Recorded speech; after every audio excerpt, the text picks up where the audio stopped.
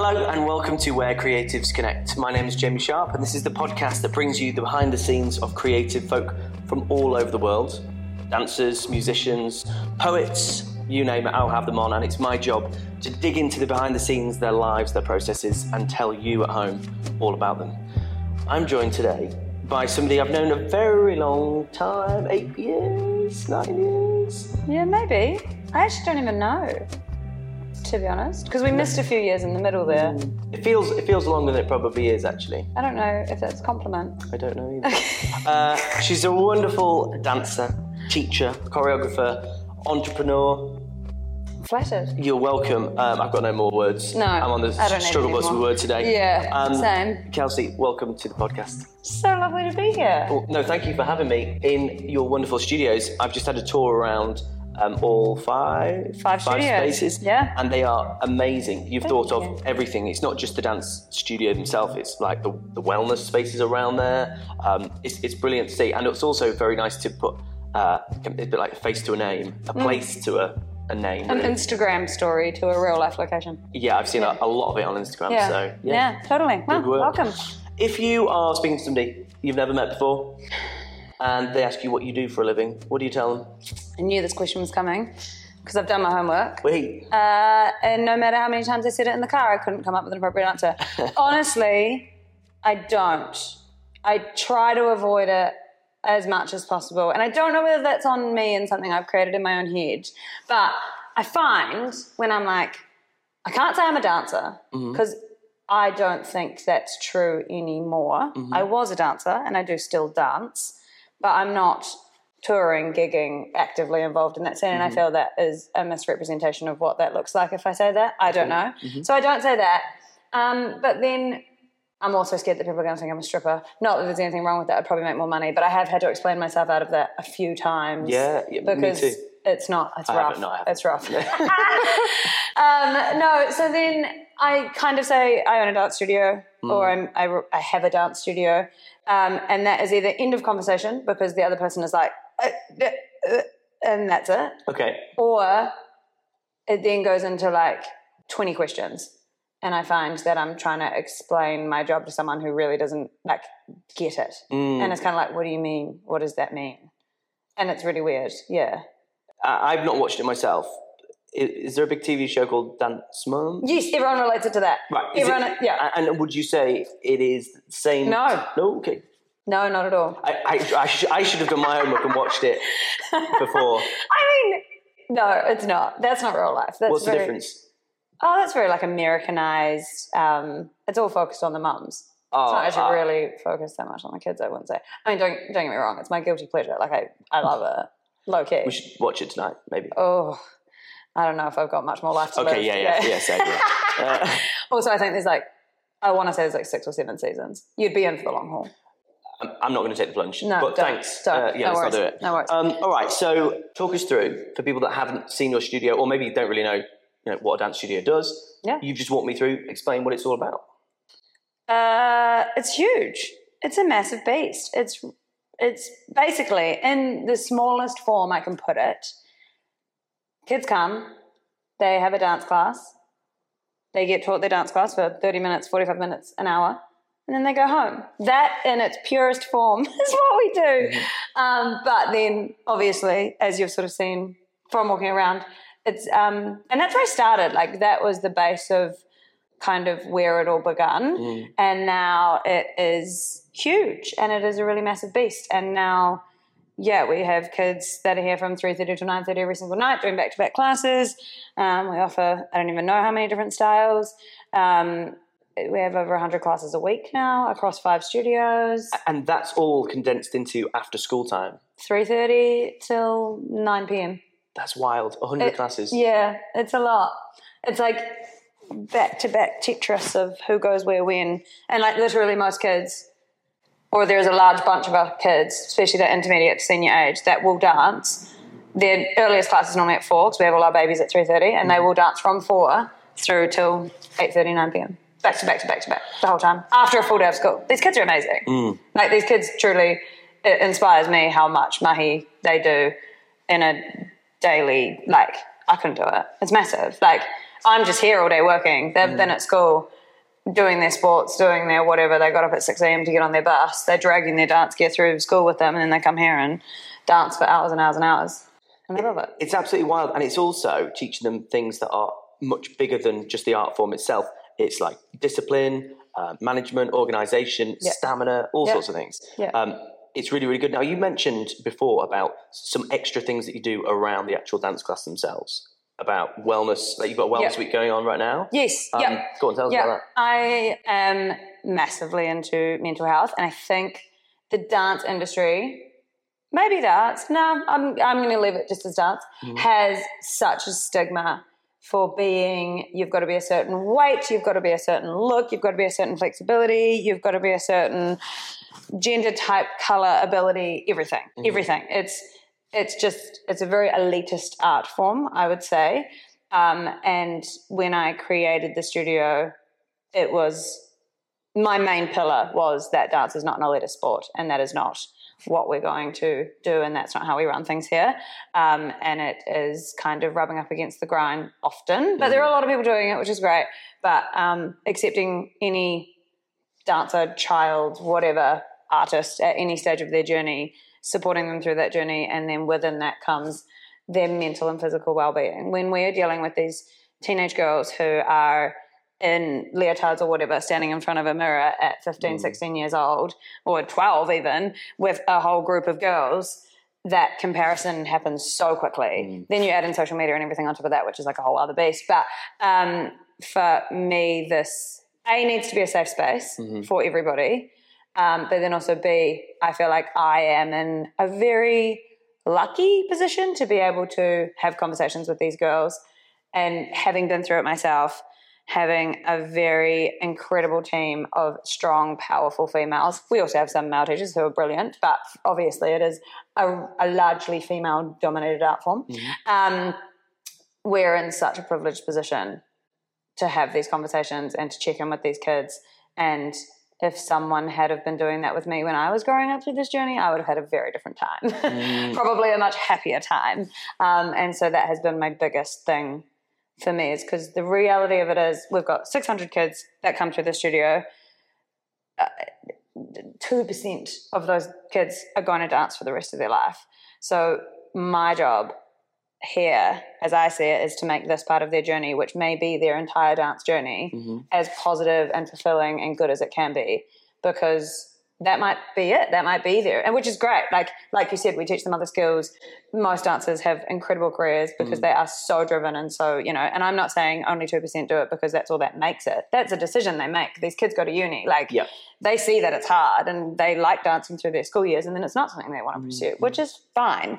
But I suppose it's our job to protect these kids while they're at college and while they're at this time. And I am with these kids more than their parents are most of the time. It's a lot of pressure on you as well, because you're so, I don't know, you are impressionable. That's the word. When you are that age that actually you soak it all in, and you it's the most formative years, really.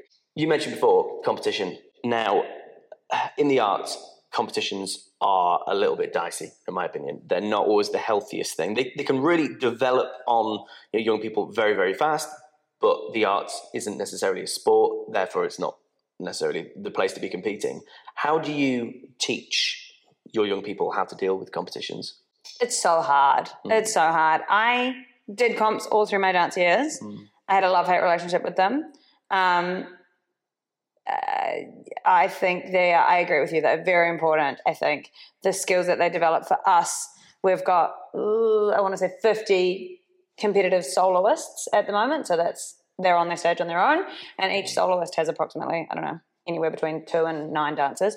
And then we have 78, I think that's the number. Jenna will kill me if I got that wrong. 78 dancers across our troupe teams and our teams that compete together with an item.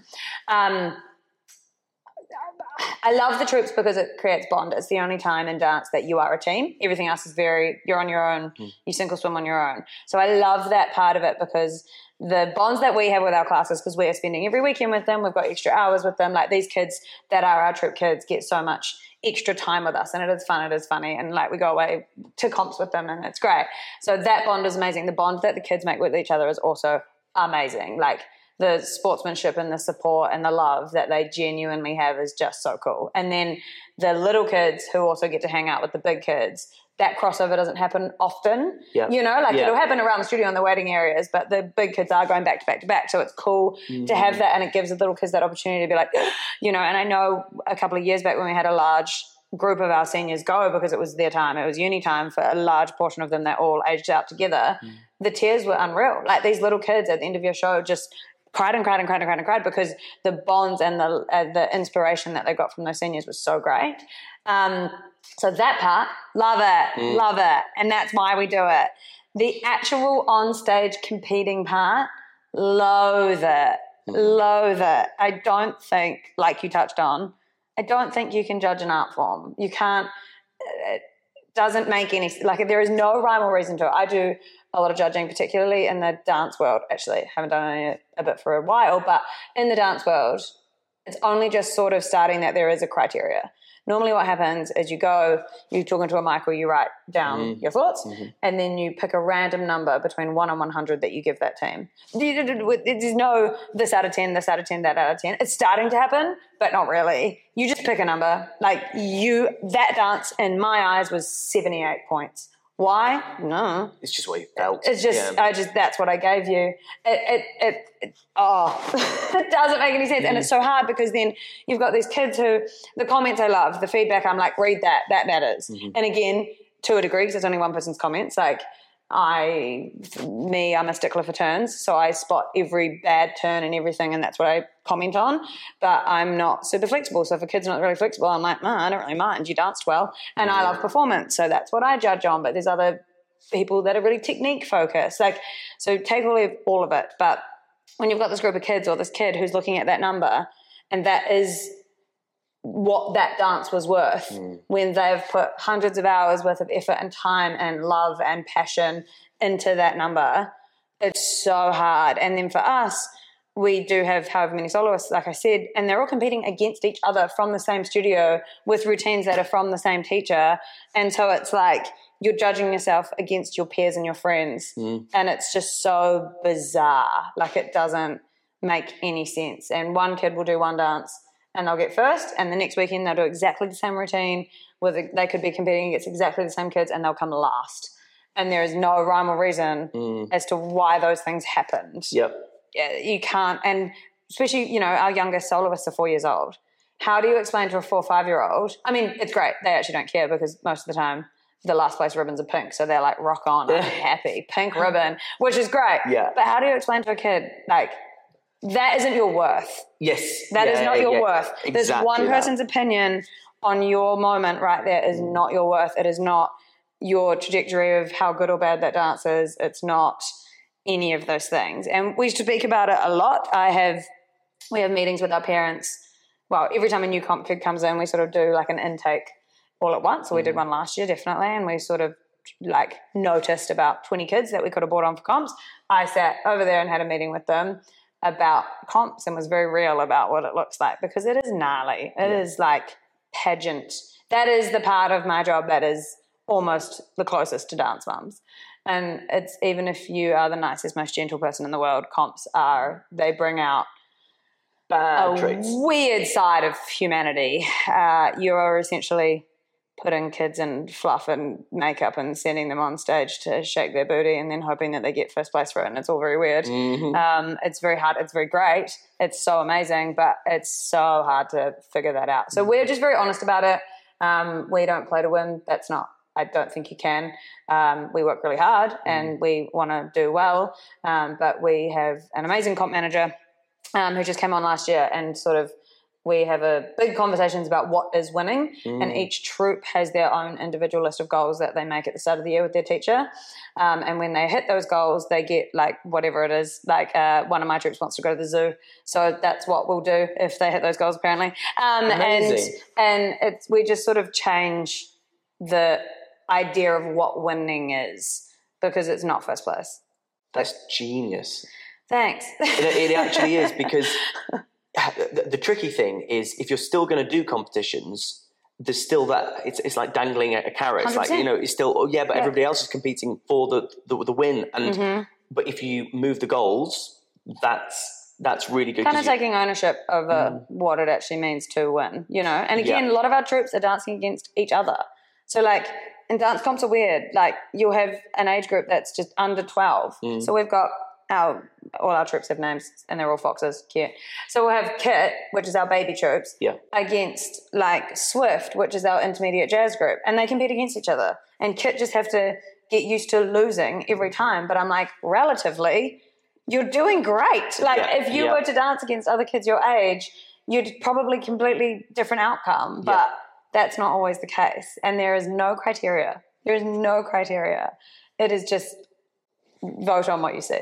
And also, even if you did have criteria, you're breaking it down to binary things. But again, art is not just these tiny little boxes. It's communication. It's telling a story. It's emoting people. And it's really important that it's kind of like, so many times you'll watch something and you'll be sitting next to someone else, and I'll be like, that was trash. And the person next to me is like, oh my God, loved it, best thing I've ever seen. And you're like, okay. And that is how it goes. Like, that's how that's real life. The art works. Yeah. Like, we have people come up to us at comps. Actually, just happened last weekend. Another studio owner came up to me and was like, oh my gosh, XYZ troupe loved it. And I was like, oh, they did terribly, thank you. But whoa, that was a mess. It was the worst they've ever done it, And I obviously have the privilege of seeing these girls every day, so I know what their potential is. But in that moment, I was like, oh, and I was really taken aback and then they placed really well. And I was sitting there being like, am I being a really hard critic? And then the girls watched themselves back and they were like, that was terrible. How did we do well? So it works both ways. You can dance really well and place badly, or you can dance really badly and place well. I had a troupe. I love the story. I had a troupe. Oh, they were like my OG girls. Love them. We'd worked so hard. We were going for a nomination, which means you get nominated to go dance down south. Yeah. And it's actually just after NIDS, it must have been, because I'd been talking to, this thing that we did at NIDS with the sitting? Yeah. So I'd been talking to them about this. Okay, cool. About receiving and about being open. And they just thought I was a bit woo-woo, which is fine. Teenage girls. That is the response I get as well. And then you get like one or two people and they actually go, actually, this really grounds me. This makes me feel amazing. It's really hard too. It was Alan that was It was Alan. Alan and Ryan started doing it, and they'd sit at the front of assembly and I'd be like, and I'd try to do it, and every time I'd like curl up. Yeah. It's interesting though. So I talked to them about this, and they wore these purple suits. I actually don't have a photo of them anyway. And it was quite iconic, and it was great. They danced. I walked away halfway during the piece. I couldn't stay to watch it. It was the worst. I've never seen a group of dancers go out and dance. Oh my gosh, everything that could have gone wrong went wrong. Like, everything went wrong. They had this cannon in this line, and one of the girls didn't get in, so she was just standing at the back, like flailing. Oh, the whole thing was just atrocious. Oh no. And then I walked backstage, and they were all standing there like this, being like, we're ready to receive. Like, they knew they were so like, we're going to come into the studio and practice we did, oh my gosh, we're so sorry. Because I literally was like, what happened? Oh no. What happened? Bless them. And they were like, oh my gosh, we cooked it. It was the worst thing ever. And then results came, and I was like, we don't even deserve to go on stage for these results. This is not our benchmark. This is not where we're at, but off we go. And they freaking got the nomination, and they were all like looking at me because they were like, we don't deserve this. And I was like, I cannot believe you just got rewarded after for that. The worst time you've ever done. Like, I really wanted them to not get it, because so I was like, let's go, we need to do the mahi. And then they got it, and I was like, well, now what? I was like, oh, it was just the worst. But in that moment, I was like, this is comps. This is dance comps through and through, because I was there giving them an absolute rile up backstage, like losing the plot at these girls. And then they went and got a nomination, and I just had to eat my words and be like, well done. Good job. Great work. Well done, girls. Yeah. But so it's not real life. No, it's not. But it sounds like, you're teaching them a way to actually process what's going on rather than just avoid it. Because, another tactic could be you avoid it completely, but then you're missing out on a whole community of people that are actually doing some really good things. It would be a lot easier to avoid it, but you're right. Yeah. You also mentioned as well about not necessarily moving the goals, but talking about whether you've made it or not. You said 2% of them will go on and dance post being here. Yeah. And it's so easy for outside people or outside minds to think you've only made it if that then becomes the only thing you're doing with your life. But that's absolute nonsense. You're like everything you're doing here, you're developing these people as humans, not just dancers. Do you have a philosophy about that when you're teaching them? Kind humans is kind of like my go-to. I don't create it. It's not me. It's their families. It's their everything. I'm a small portion of it, but I work to create kind, thoughtful humans that know discipline and have given their time to something that means so much to them and something that they love. And I will fully support those kids that want to do it for the rest of their life. I will back them. I am also a massive advocate for the fact that there is jobs in the arts. That was not my growing up. That's not what I got taught. I was actually never going to do any of this. It's very bizarre that I'm even here. So I really do allow my kids the opportunity to know that that can be an option. And it's not, I don't want to strip that away from them just because it's harder than anything else. Tell me being a doctor or a lawyer is not harder than anything else. Like exactly. It's the same but different. But for me, it's about, I feel like I've done my job if I have a group of kids that I am still in Instagram chats with because they still want to keep in touch with me because they still care about telling me their lives and sharing their experiences through uni. And, you know, I still see dancers that will come here and visit me because I have been a portion of their journey to get to where they are now, regardless of whether they're dancing or not. And that for me is, just creating kind humans that are going to do good in the world no matter where it is they end up, I think, is it.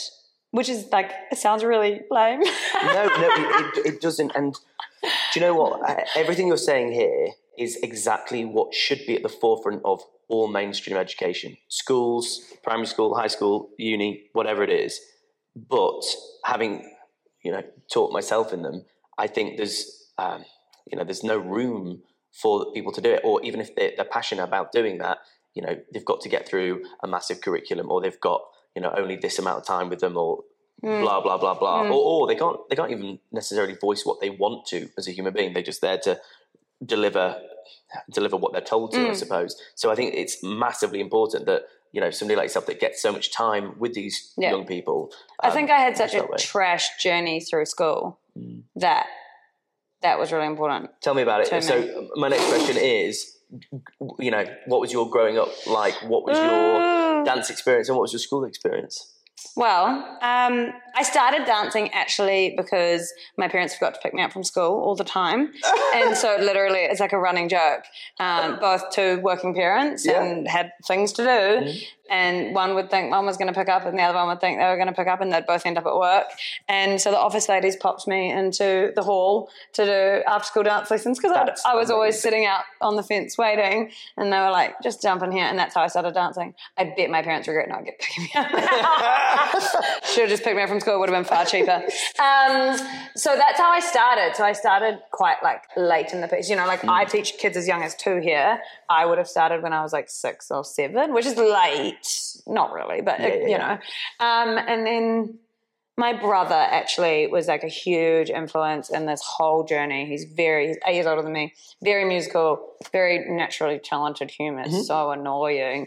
But he would often come pick me up from dance because my parents still forgot. But once he got his license, would come and pick me up from lessons and he'd sit in and watch, and he was a real advocate for my dancing and he'd play music always. We always had music playing in the house.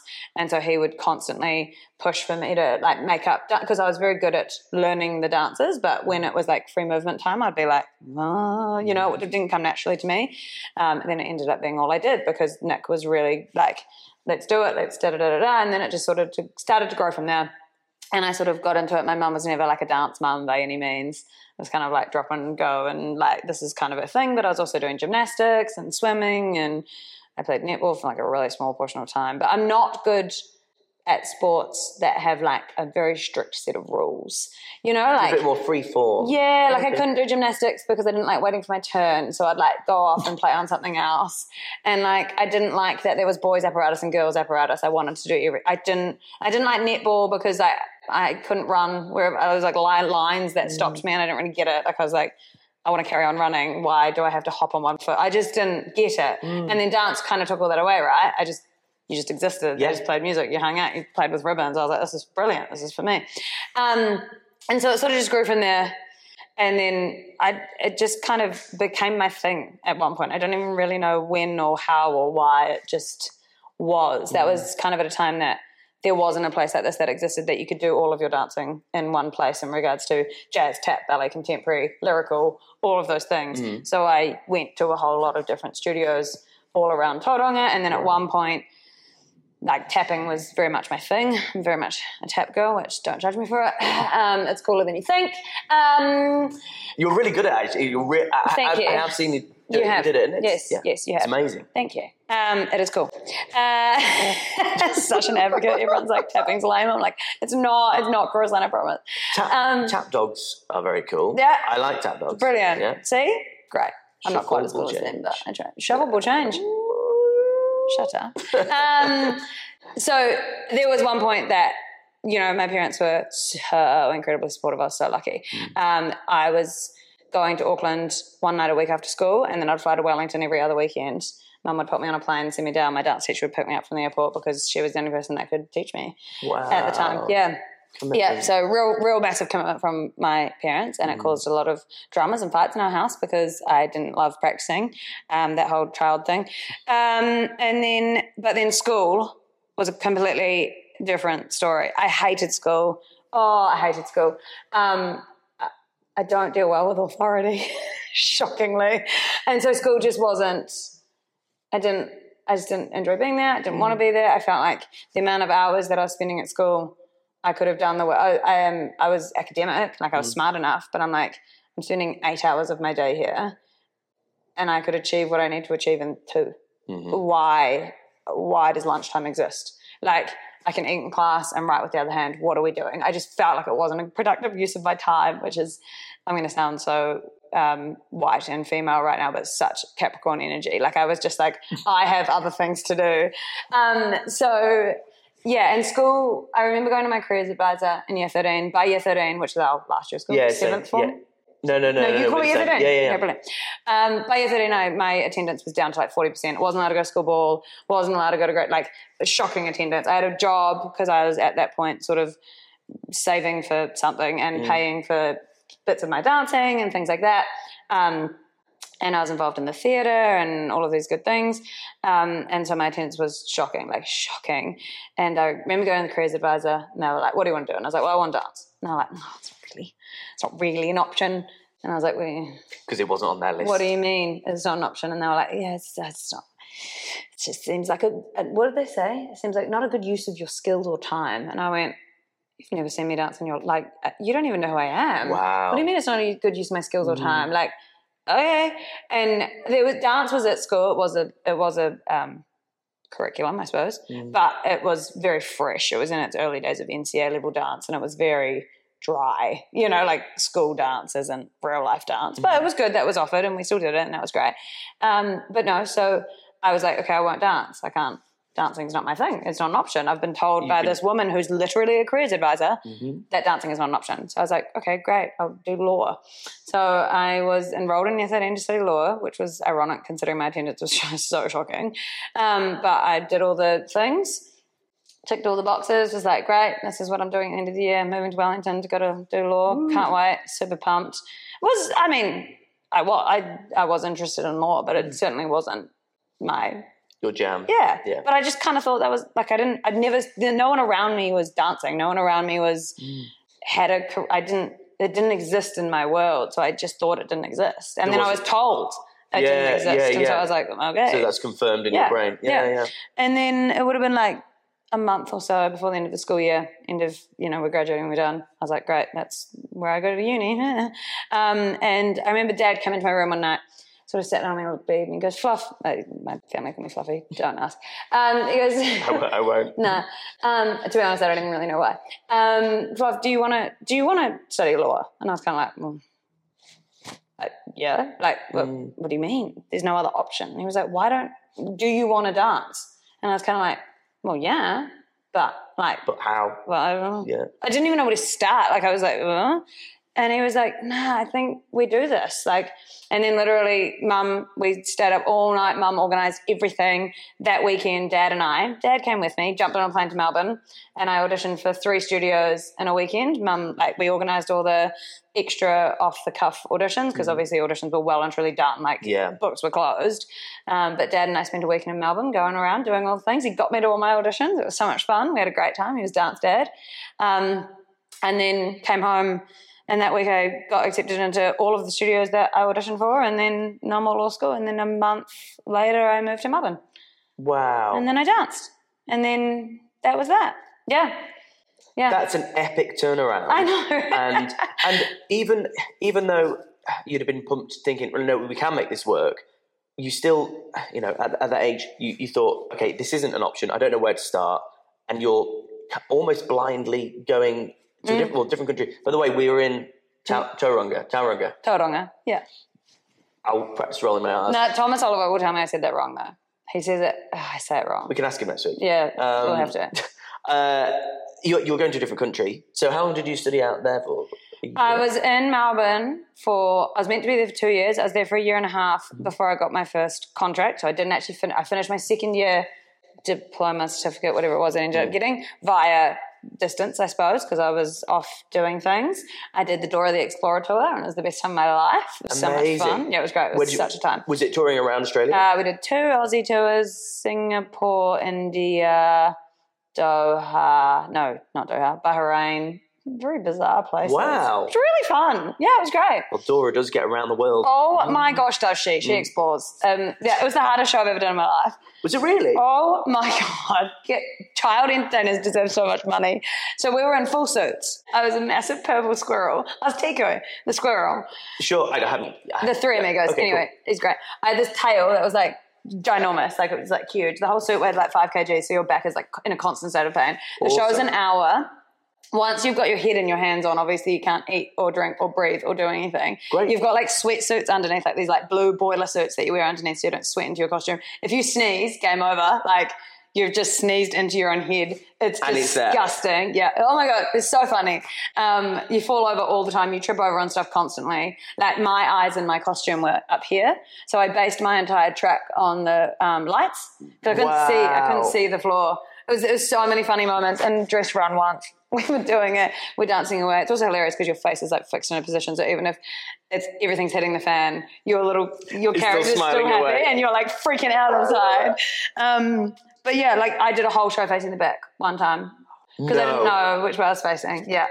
Yeah, like literally like 80% of a show just dancing to the back of the room with no idea. And you are going hard. Like you are not, because all your moves have to be so much bigger because you're in this ginormous suit. Yeah. Like, it's all very funny. It was a really good time. But we had like these fans in our suits, and actually Boots' fan came off one day, like it fell off, and it was rotating on her face for an entire half. She took her thing up and her face was just like ripped to shreds. It's so gnarly. Oh my God. It was crazy. It was so much fun. God. And there was like 9 of us girls. We toured around together. It was such a ball. We had such a ball. It was hard work, but it was such a ball. So that's where I started. And I literally got that because I was so short. Because you have to be like really under a certain height to fit in a suit, right? Oh, I see. Yeah. So like my biggest annoyance growing up was like my biggest consolation prize at the end. It was kind of great. Yeah. And then I did that for however many years. Melbourne was like our base. We'd go off from there. And then started working overseas in hotels, dancing in shows for hotels, which is also a lot of fun. Moved to the Dominican Republic for 6 months and learned to speak Spanish off the cuff, which was wild. I moved there with no idea. Got into my first staff meeting and everyone just spoke for an hour at me in Spanish, and I was like, you're in the deep end. I'm going to have to learn some things. And then ended up being their choreographer, and they still do my shows actually, which is weird. I saw one on Instagram the other day and I was like, oh my gosh, that's still my choreo, which is great. From years and years ago? From when I taught it. Yeah, and then moved to Mexico and did the same thing there for a little bit, and then came back here to renew a visa. And this dance studio existed, but to a very different degree, and it was called The Dance House, and an incredible girl called Jasmine owned it. She was amazing, and she was like so creative. Her choreography was insane, just like such a cool chick. And I started teaching her jazz and tap, And then she kind of was like, I don't really want to do this anymore. Do you want to do it? And so I was literally back for a short amount of time to get visas and probably move back overseas again, and accidentally bought a dance studio. And now we're here. How many years has that been now? 5, 6. Oh my gosh, it's our 6th birthday in 2 months. Congratulations. Thank you. That is amazing. Yeah. So when I took it on, it was one studio, like 80, under 100 kids. And it was just me, and I taught all the freaking time. And I don't know how I did it. I taught all the time. I actually found one of our timetables from when my first, because I brought it in like start of term 3, so I found my first ever timetable, compared it to the one we've got now, and I'm like, wow. Just for people at home, this is crazy. You are literally making a bespoke timetable to make sure that all of these different students can do all the classes they want to, plus when the teachers are here. And how many times a year do you have to do this? Well, that's the timetable for the rest of the year. Oh, right, okay. Yeah. So I've only got to do it once a year, but it takes me about 2 to 3 months to get to this point.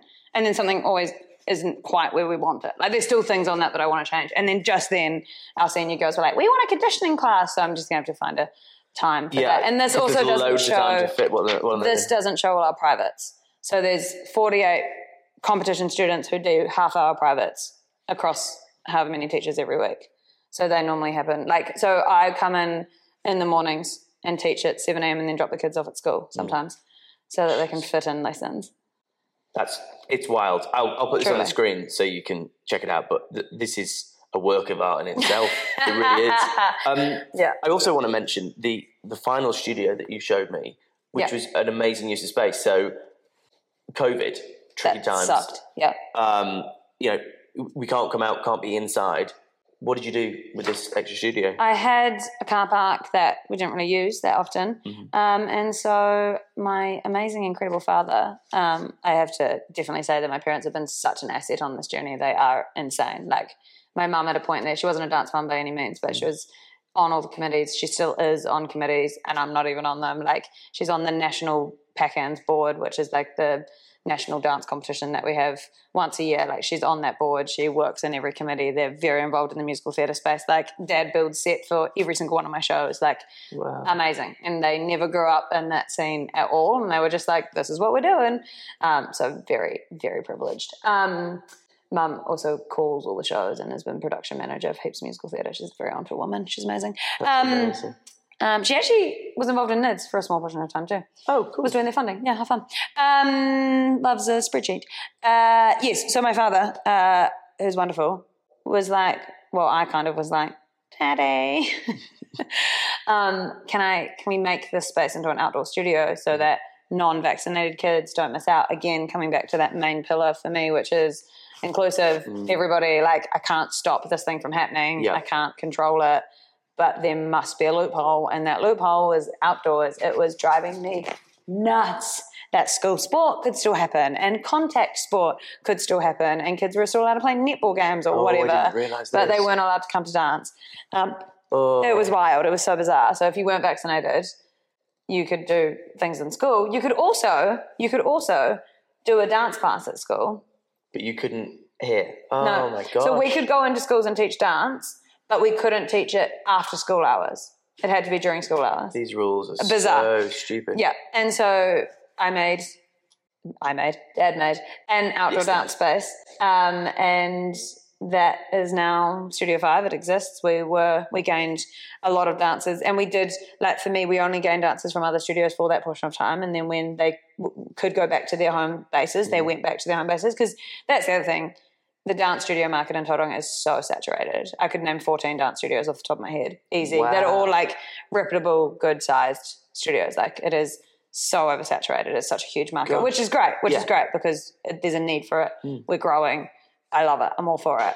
But yeah, so we gained these dancers. We gave them a space to call home. We had certain teachers that would do certain classes out there. It was hard because we had to sort of pick and choose what classes could and what classes couldn't. Obviously, it was anyone over 12.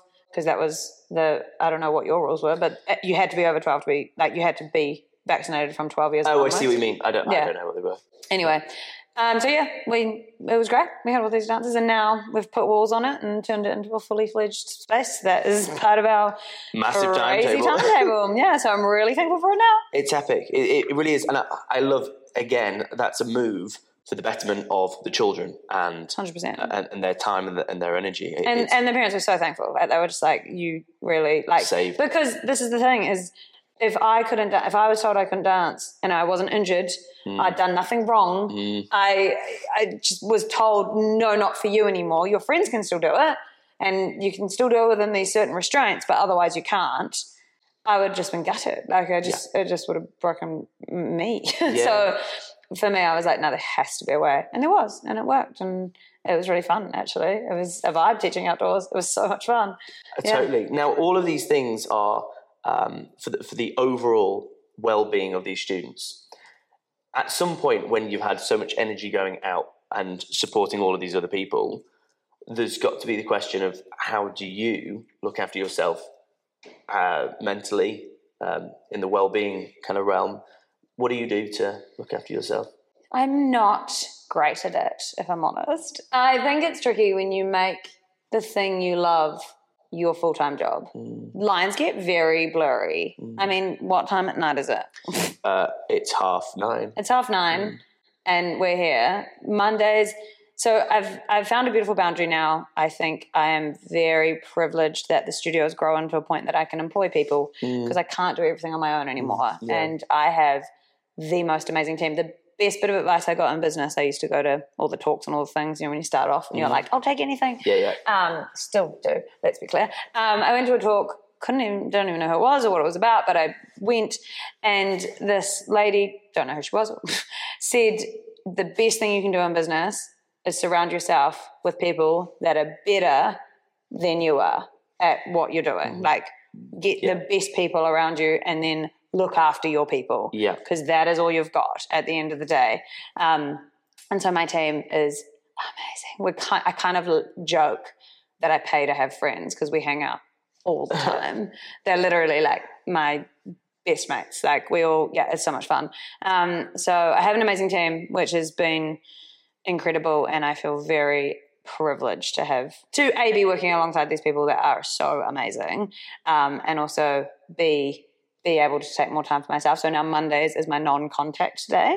What a teacher. So it's the only day of the week that I don't teach. I still work, but I don't teach. I don't have kid contact. It's been very hard, and I struggle with it every day. And basically pretty much every Monday I drive to the studio and have to turn myself around and drive back home, because I just want to be here. Like, it's so difficult to not be in this space, to be with the kids, to be making sure my teachers are being looked after, it gives me the heaves. But I'm working on it, and I've got an amazing team that will message me and say, go home, do not be here. Like, they've got your best interests. Yeah, totally.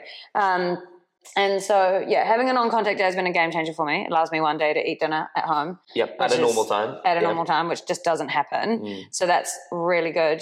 And then therapy. I am the biggest advocate for therapy. I think to have whatever your therapy is, to have something else, to have someone else to talk to go to just be like, and to still remember that I exist as Kelsey, not just as KJ. And that I need to look after my personal well-being as well, and that's my time to do that. Sure. And then when it comes to the physical things, I think we're so lucky to live in such an amazing place. Be on the beach, having a dog is the best thing ever, because my dog has to go for a walk. Like, she will not live without a walk, and so that means that I have to get up and take her to a walk and be outside. And touch base. But I am bad at it. I wouldn't say that. I would say last year things got very unhealthy for me on a work-life balance scale, like, to the point that it was just constant tears, like constant, just it was shocking. It was just atrocious. But it's so hard to find, when you eat, sleep, live it, breathe it, this is all we do. It's so, and like we were talking about earlier about saying no to things. I say yes to everything. Someone will call me and be like, old folks home, need a dance. I'm like, yep. On it. Like, why am I doing this?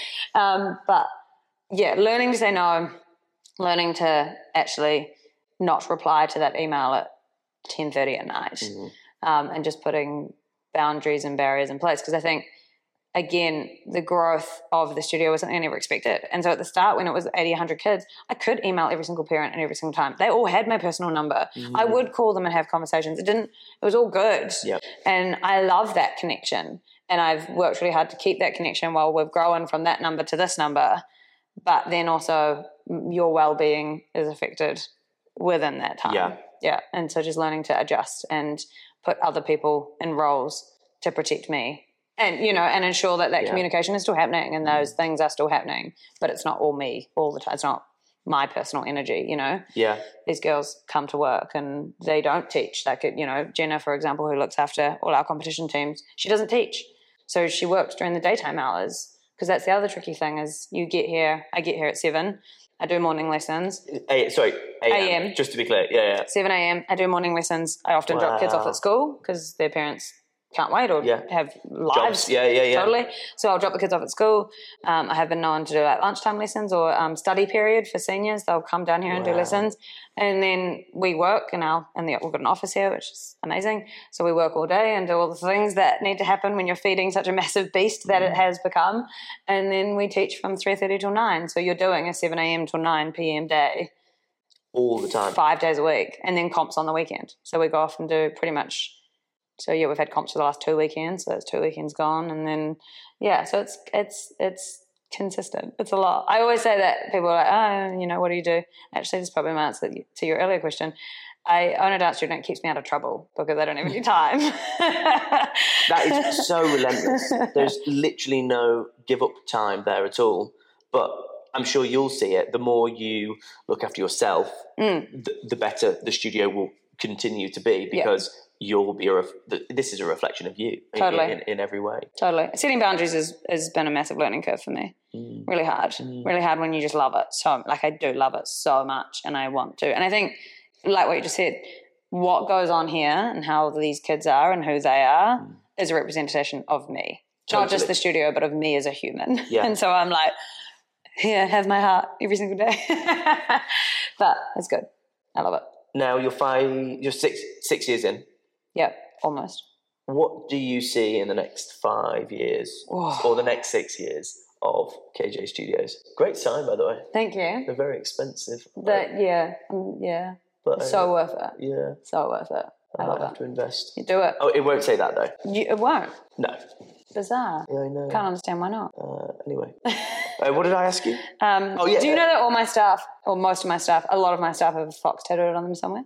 Really? Have One you of my ever girls done it yourself?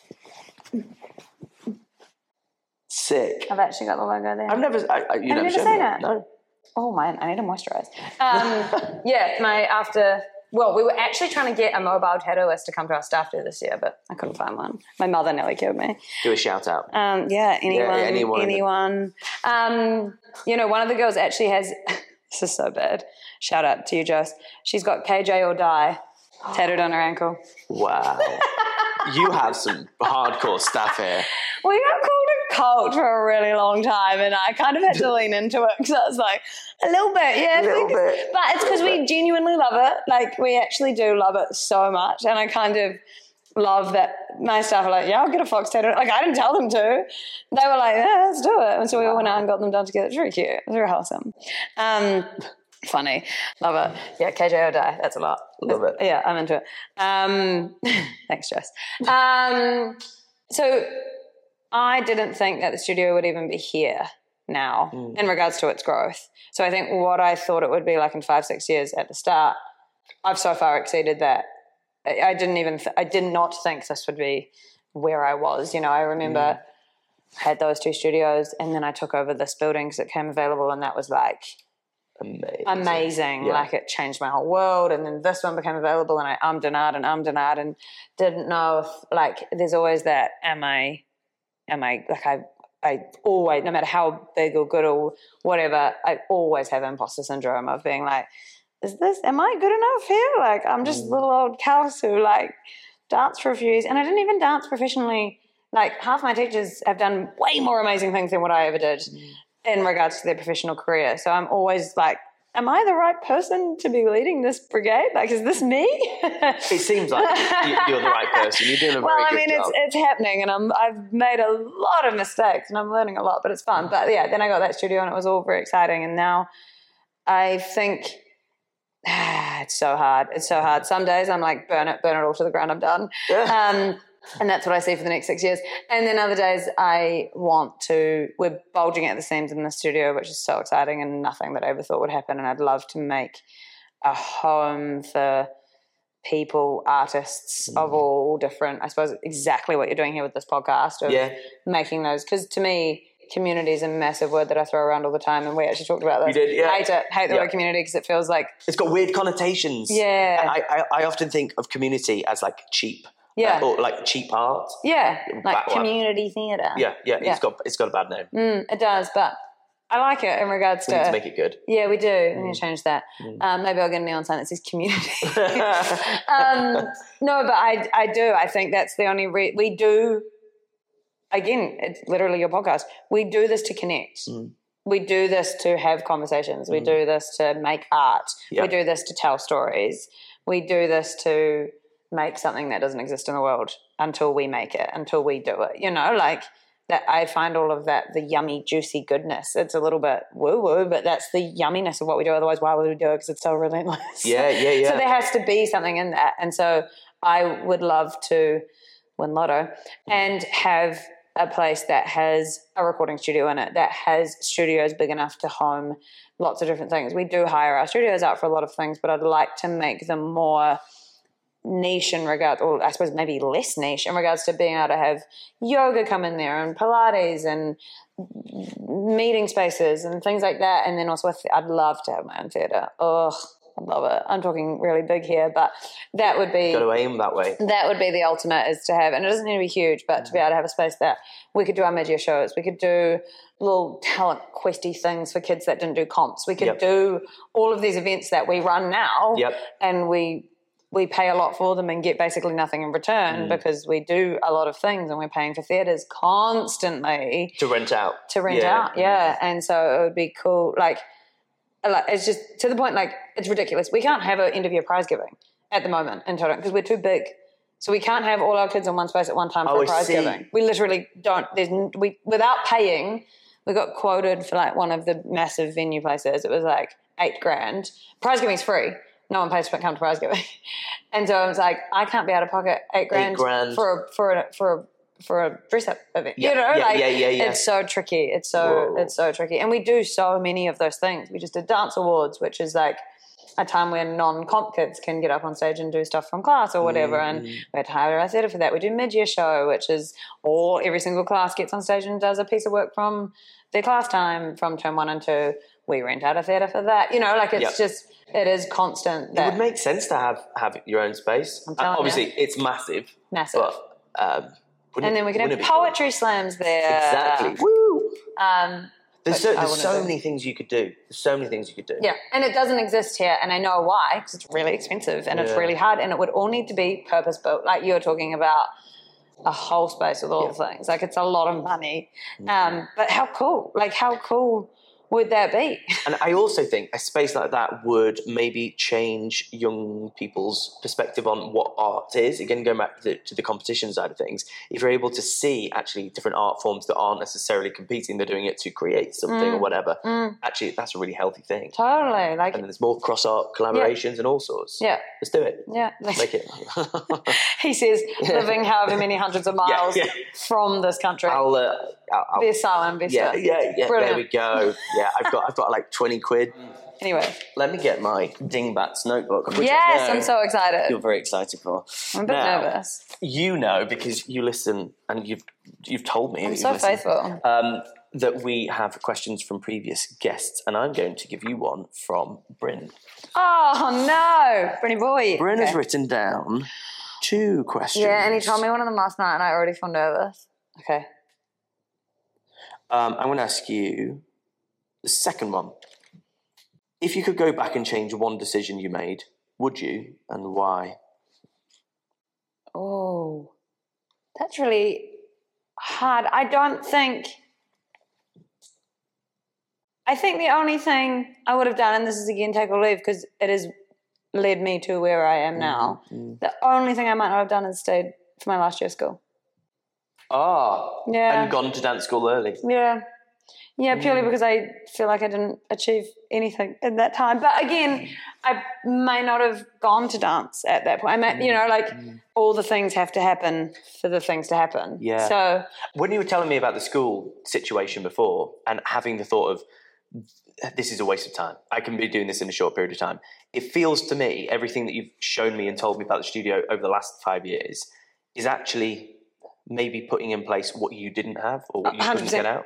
100%. I taught at a lot of studios. I obviously danced at a lot of studios. I went through school, and I sort of took all the best parts and removed all the parts that I hated the most. And I don't get it right all the time. Like there are things that I've done. What? You make mistakes? Jesus I know, Christ. shocking.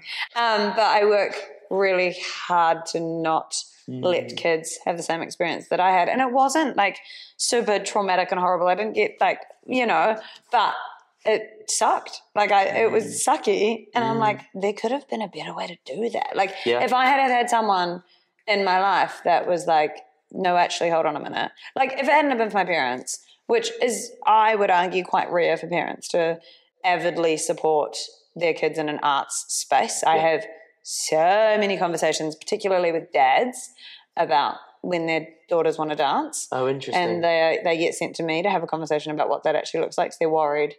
Financially? Or... Yeah, and just that it's not real.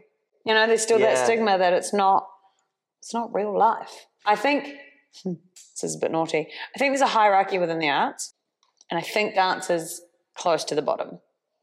I would say that music is further up, and acting and drama is up there. Yeah. And I would say that dance sort of is definitely growing because of the music video scene and TikTok and all of that stuff. But I would say that within that hierarchy, dance is close to the bottom. Why? I think you're right, but why? I think because it's not something that is until recently readily seen. You see ballerinas, but you didn't. It was rarer to see dancers. And actually, you kind of see an idea of a ballerina. Yes. You don't actually see. No. And then also I think, I always say it, dance is really quite uncool. Like, if you're sitting around with a group of friends and you can, acting, drama, not so much, you can sing or play an instrument, that's cool, man. You can do that in that space and time. Oh, I see what you're saying. If you're like, I dance, which again comes back to me telling people what you do, and they're like, show me something. What? Yep. What are you going to do? I feel you. It's not readily available, and it's not consumed on the daily. No. Movies, we watch them every day. Music, we listen to it constantly. Everything. Yeah. Movement, little bit off the cuff. Like it's not so readily consumed by muggles. Yeah, no, I do know. I do know. Yeah. Hadn't actually thought about that before. Yeah. But it's true. Yeah, 100%. Yeah, totally. Well, that's how I feel. And I'm not like, oh, woe is us, but I just think that's the way it is. And so I think, it's parents definitely have a bit of like a when it comes to their kids wanting to pursue dance. How interesting. And I get it. But I'm very thankful for my parents, because this would not be happening if they had any ounce of that. And it must have been so scary for them. Now, as an adult, to look at it, to send their 17-year-old to Melbourne with no idea about what, because they also had no one to talk to. Yeah. They didn't have a dance teacher who they could be like, should Kels dance full time? What is this like? What are we looking at? They just had to like blindly be like, please don't die. Yeah. We'll see you in a bit, And it's just really lucky that it's all kind of worked out. And I've definitely landed on my feet. Totally. Honestly, everything you're doing here is, even though I've known what you've been doing for years, it's blown me away, even just tonight, looking around the studios. But it's so much more than just dance, just the art form. And I think if you're able to, instill that within even a handful of young people, the world is a better place for this existing. So I hope amazing job. Amazing job. Thank you. Thank you so much for your time. It's been a pleasure. And what would be really cool is if I, in a year or two, come back and see where Might things not are even at. be here. Who knows? Maybe we'll be in the theatre. Maybe. I may have won lotto by then. What would you call it? The theatre? I've never... Do you know how long it took me to name the studio? Oh, it was so hard. I've got no idea. I don't know. I'd have to think on it. I have to mull on it for the next 2 years. I'll come up with something. Love it. Maybe I'll just call it Community. No. No, maybe. That... Surely not. No. It doesn't work. No, it doesn't. No. Well... Because then it's community theatre. Oh, God. Yeah. Never mind. We're not going to leave it on that. Amazing. If you're still listening at home, thank you very, very much. Please do check out KJ Studio. Actually, where can we find you? I personally, I don't exist, but you can find KJ Studios on Instagram at kj.studios. And that's basically where you can find it. Yeah, perfect. Go and check it out. Wherever you are, remember to connect with people, create with people, but most importantly, be exactly you. Until the next time, peace. Woo! We did it! Can you imagine if there was some technical difficulty and none of that worked? Does that scare you? Yeah, every single. Like, what I actually didn't say on the podcast, which is what I should have said, is I'm currently studying psychology and counselling. I'm filming. Go on, I'll put it in. Because of like the conversations that we have with the kids and all the things that we talk about. This feels very weird, and I'm also like standing next to a mirror. Maybe you can be in the shot too. Because of all of that, I have studied or am studying. I need to finish it. I've done my first however many papers for psychology and counselling, so that I can better support the kids. Because we're constantly having conversations about mental health, obviously eating disorders is a huge one for us. So yeah, and Paige, who's my 2AZ, is also, that's Paige's desk. Nice. The plaster on it, is also studying at the moment too, her diploma in counselling. So do you think you would have done that if you didn't have the studio? Nope. No. So this is kind of bettering you as a person as well? 100%, yeah. I love that. Yeah, because you have to vet yourself every single day. And I think only recently have I realised how much of a role model we actually are, and how much what we say genuinely matters. Like how many cooked things from teachers or people you look up to. I mean, we've had conversations about this, right? That people have said or done things that have had a massive impact on the rest of your life. Yep. It means that every single day I need to be like, right, what's the optimum version of me I can be for them? Yeah, for these kids. Yeah, which means I'm constantly bettering myself, even in regards to like eating healthy and looking after my body and like all of these things, just so that I can be the best role model that I can be, which is really scary. You know, like. Do you know what else I really like about that is that so many people think that's a cheesy thing, like it will be the best version of me, so like life's good. But actually, you're here doing that. Bryn said something similar last night about, when I asked him what does he do for a living, he came out first. I think he might have mentioned it, but he said, "I'm a counsellor. I'm a comedian." Yeah. I didn't say comedian, but like all these different things. Yeah. And then at the end of it, I'm also a radio host, and it's so true. You are all of these things stacked up. Like I've seen so many girls through so many different stages. And I mean, I know I speak a lot about females, but we are very female heavy. So it is kind of where it is. But like I see, and this is going to be TMI for sure, but like young girls going through their first cycles, that happens at the studio and they're wearing a leotard. How do we support that? How do we show up and make that okay? How do we be there for these kids and ensure safe boundaries and open conversations, which is another big part of Wellness Week about checking in, which is what all those are for, which is very cute. Like little like reflections and like throughout all ages and things like that. But it's like we probably see on varying levels, like I'd say 2 to 3 panic attacks a month in the studios, and it's like, how do we look after that? How do we then follow that up? What does that look like afterwards? We have such a weird insight into family dynamics in these kids' lives. Like, we are with these kids all the time from sometimes the ages of woe to go. Like, we are the one staple for them. So how we show up and what we do and how consistent we are as people is kind of like a parent figure in these kids' lives, to a degree. Yeah, for sure. Know? So. And it's over a number of years. Like you said, they start at 2, or some of them start at 2, Yeah. and they're here till 18. Yep, so I'm about to, actually, sometime this week, I've got one of my little dancers. We do the same photo every year. We've done it since she was 2. I love it. And this is our 7th year. Because I taught her before I even owned the studio. Yeah. So this is our 7th year. And she's only in primary school. So I'm going to be, assuming she carries on dancing, I will be constantly in this dancer's life from the age of 2 till 18.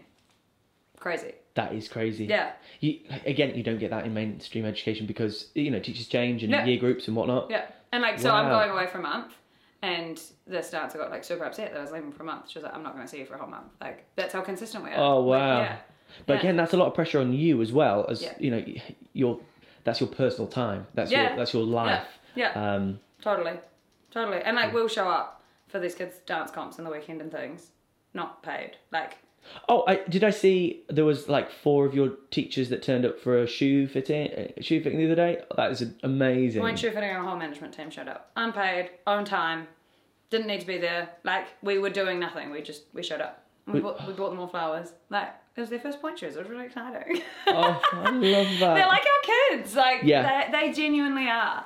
It's crazy. It's very weird. It's great. It's amazing. And I feel very privileged. And I feel but also on probably a way deeper level, it also does, this is quite heavy, prevent me from wanting to start my own family and have my own kids, because I think it's going to take me away from this space, and that really scares me. I'm not on a personal level that it changes my mindset, because giving myself to this space has always been my first priority. So not being able to do that is a bit I don't know how that adaptation would look like. How it would fit in. Yeah. Yeah, totally. Do you think there'll ever be a point where this takes more of a backseat or less of a constant It's starting role? to happen. Is it? The fact that I haven't been here all day until now is rare. And I'm doing more stuff for myself. I choreographed Rock last year. I'm doing Matilda this year.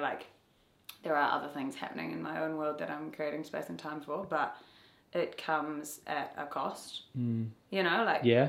When something happened last Monday and I wasn't here, one of our dancers had a moment, and the mum was messaging me being can you come in? Can you drive from home to be here, to come here for this kid? And it was a really hard time to set a boundary and be I can't. Yeah. I'm sitting at home with my partner and my dog eating dinner. I actually can't. I can see her tomorrow, first thing, I can pick her up, but I can't come in now. But it's saying no is really hard. And I was messaging our management chat being I need to go in, I need to go in, I need to go in. The girls were no, you don't. You need to not go in, because this dancer might be having a bad day, but she's safe, her mum's there, we're okay. Yeah. And you can't take that time away from you. It's really hard. And those things crop up all the time where it's where's the line? Yeah. And that line moves depending on the context and the situation as well. Yeah. It's really hard. Yeah, for sure. But I love it. You're smashing it.